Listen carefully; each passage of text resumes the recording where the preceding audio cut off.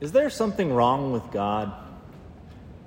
I think if we're honest about it, sometimes that's the way it feels. Because we pray to him, right? We come to him with so many needs and so many desires, and we're trying to do his will. And so often it seems like he just says, nope, just go on your way, just live out your faith. And we feel like he's not acting, like he can't hear us. Or other times it seems like what he's calling us to do is just so counterintuitive, so strange, so countercultural. You might think, God, are you even listening? God, can you even hear me? Do you see me? Do you see what I'm going through? It's as if he can't hear our prayers. And it makes me think of this story that I recently heard about this couple. They were getting on in years, and the husband, he was really worried about his wife, that she couldn't hear him, because he would call out to her all throughout the house and ask her questions, and then nothing, silence. And he was getting worried, so he decided one day to test her hearing. So from about 20 feet away, he says, "Honey, can you hear me?" Nothing. He's thinking, oh no, this has progressed worse than I thought. So he goes 10 feet away and he says, "Honey, can you hear me?" Nothing. Oh no, this is really bad. He goes 5 feet away, not that far, and he says, "Honey, can you hear me?"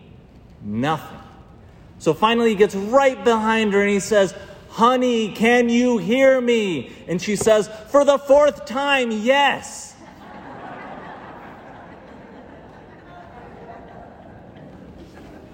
And I feel that way with God.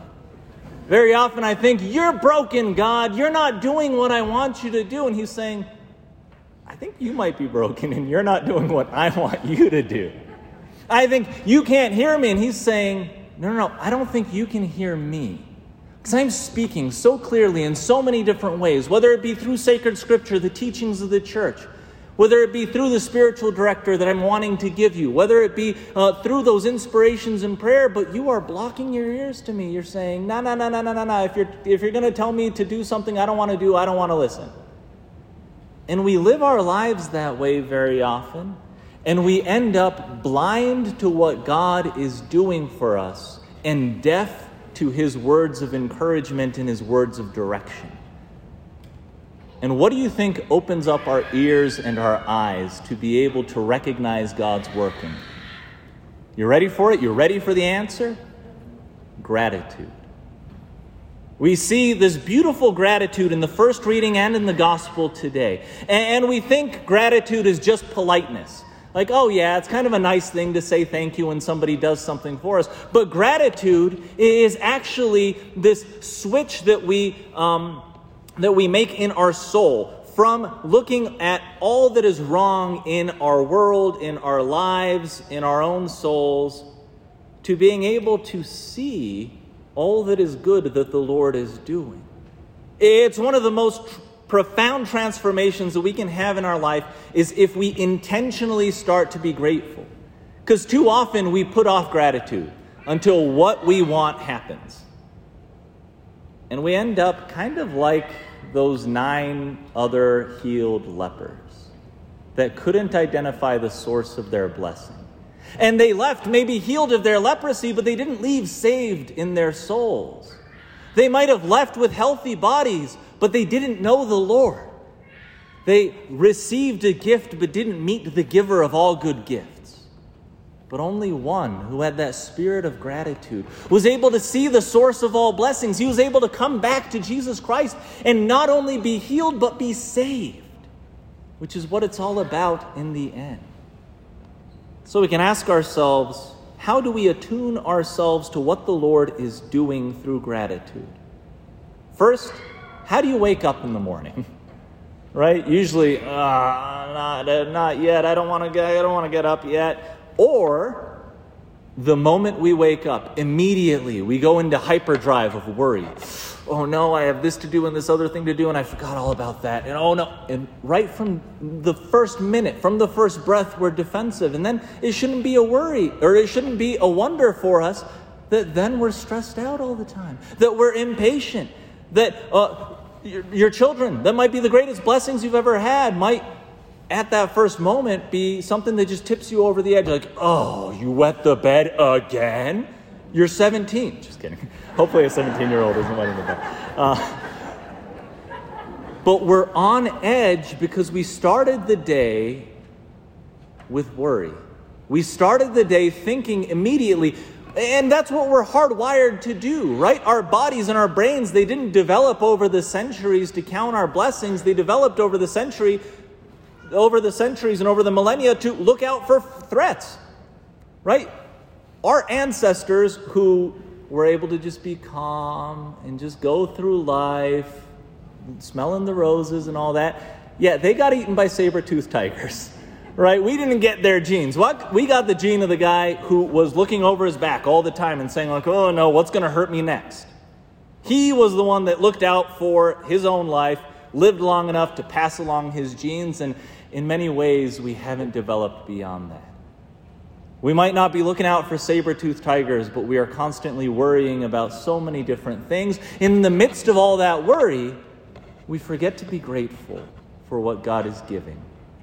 So how do we switch those first moments of the day from being the first moments of worry and panic and being rushed with everything to being something where we can encounter God?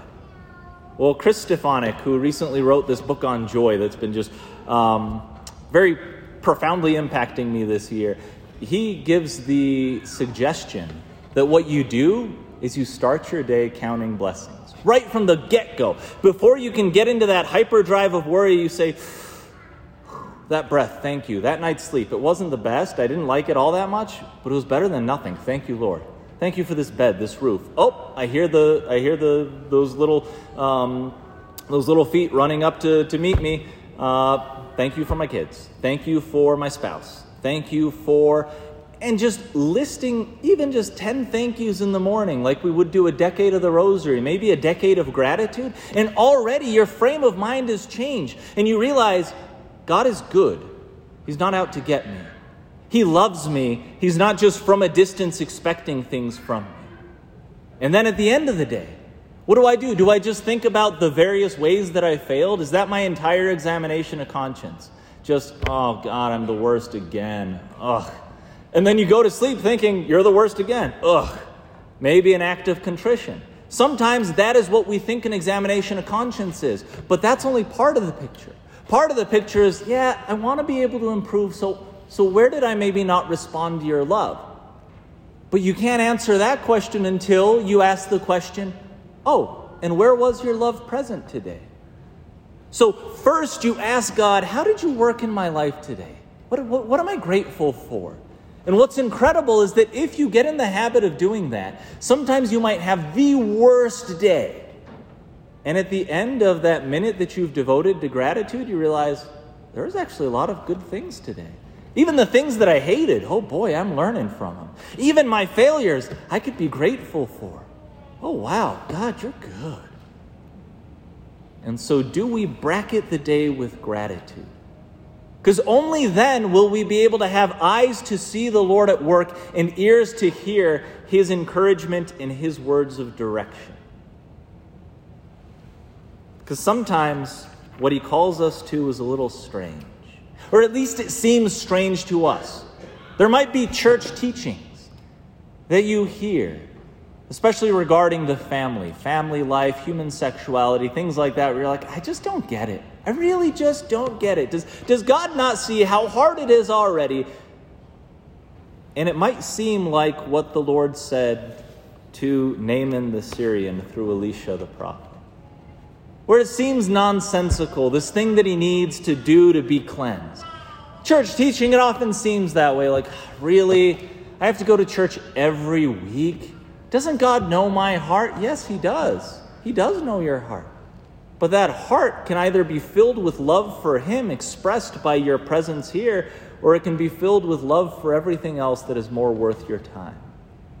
There are the basics of the faith that sometimes seem very strange to us, like, as I referenced, the Syrian Naaman. What was it that the Lord called him to do? He traveled to a distant land to be healed by this man of God, Elisha, and all he had to do was bathe 7 times in the Jordan River?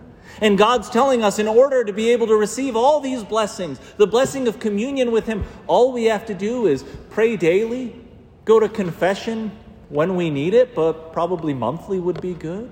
Go to Mass every Sunday. Really, those basics?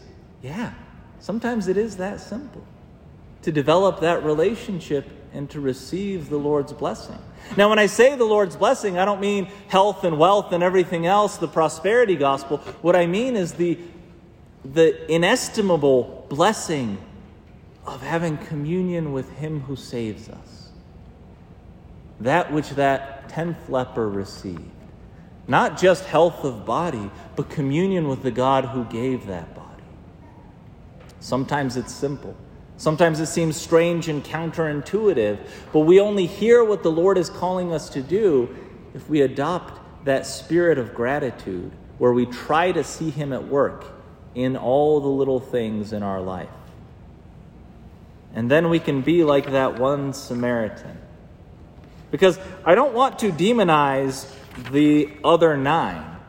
Because really, quite frequently, I'm just like them. I ask God, I say, God, you got to help me with this thing. And he says, just do the basics. And I'm like, no, you got to tell me to do something extraordinary. And it's kind of like these lepers. They say, Jesus, Master, have pity on us. And what does he say? Go show yourselves to the priests. Now, on one level, that's actually what they're supposed to do. The priests are the ones that examine them to bring them back into the community. Because as lepers, they weren't allowed in close contact, which to some degree makes sense. We all lived through COVID, right? Social distancing, all that. But it was the priest that was also kind of the doctor at that time. So he would examine whether the leprosy was still present or not, and he would be the gateway to enter back into the community. But I wonder how many of these lepers, when Jesus said, go show yourselves to the priest, took that as, I'm not going to help you. They expected some clouds parting experience of God where he touches them and they have this incredible feeling of being cleansed. Instead, Jesus said, have faith that I can cleanse you. We don't know at what point in their journey they were cleansed. It might have been that they needed to go a full day's journey, maybe even more, to see the priest. And after day 1, they're like, I'm not cleansed yet. I'm giving up. Or it could have been that midway through that journey, they were cleansed, and then they said, well, some good that asking that Jesus guy did for me. I was cleansed all by myself. He didn't do it, I did. If we don't have a spirit of gratitude, that's how we look at our lives. We don't see the fact that God gave us the work ethic that we used in our jobs to get our money. We just think, I'm working so hard and God doesn't even give me credit for it. We don't see his hand behind all of the good things that we have. But if we have this spirit of gratitude, like that one Samaritan, we are able to see God at work. We are able to go to him each week and say, thank you so much, Lord. Because ultimately, that's what Eucharist means, thanksgiving. It is the Son's act of self-offering that we get to plug into in order to give thanks to God for all that he has done for us in that sacrifice at Calvary. To give thanks for him for every single little blessing that we have recognized throughout the week. Weekly Mass is about us coming in person like that Samaritan to kneel before the Lord and say, you are the one that's healed me, you are the one that saved me, and I want to carry that gratitude with me throughout every minute of every day. And so that can be our prayer today. That God may not only give us himself, but with himself may give us that spirit of gratitude that we need to be able to see him at work in every minute of every day, to be able to count our blessings in the morning and in the evening, and then to be able to kneel before the God who is the giver of all good gifts with a spirit of gratitude, grateful above all else for the fact that we have him who will love us unto eternity.